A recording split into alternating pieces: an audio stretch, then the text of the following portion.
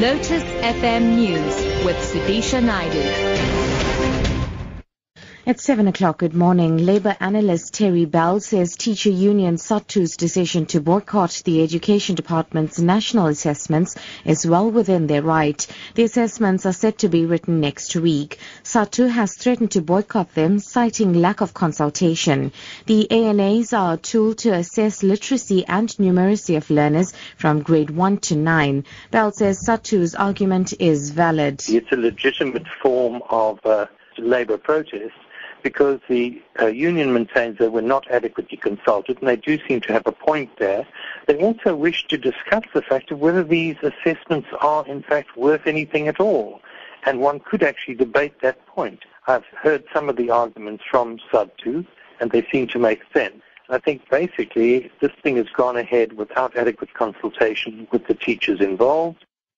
Deputy President of the National Teachers Union, Alan Thompson, says while they have their own concerns, they're not boycotting the assessments. What we want to see from the annual national assessment, we want it to have a metric status such that we have markers who will be appointed by the department like it happens with metric, and those people we want to be compensated by the department like it is the case with metric. So we still want to have a meeting with the Director General just to iron out specific issues on the annual national assessment. But to say we boycott it, no, we don't have that position as the National Teachers Union. Petrochemicals company Sasol is looking at building a 3,000 megawatt gas-to-power facility as part of efforts to counter falling prices. South Africa is seeking new energy sources as old coal-fired power stations battle to produce enough power to meet demand. Sasol CEO David Constable says gas should be pursued as a means to produce electricity. Government is planning to launch a gas-to-power procurement program later this month. Constable says Sasol has identified 3 possible locations to build a facility. Moving abroad now, as the European Union grapples with how to deal with the huge influx of migrants, thousands more continue to head towards Western and Northern Europe. The authorities in the Greek island of Lesbos are stepping up efforts to process those arriving there.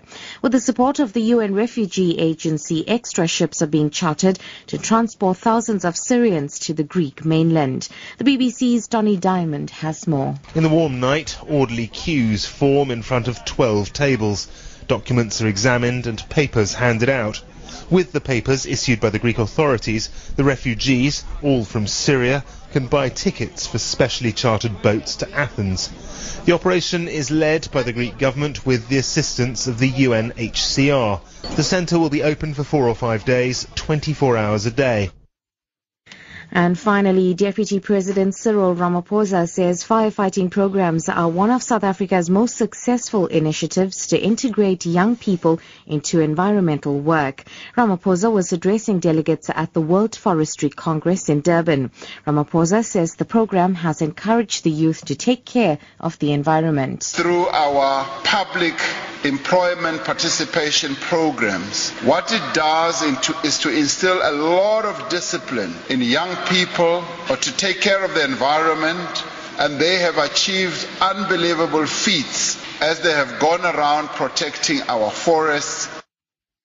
Top story. Labour analyst Terry Bell says teacher union SADTU's decision to boycott the Education Department's national assessments is well within their right. For Lotus FM News, I'm Sudisha Naidu. I'll be back at 7:30.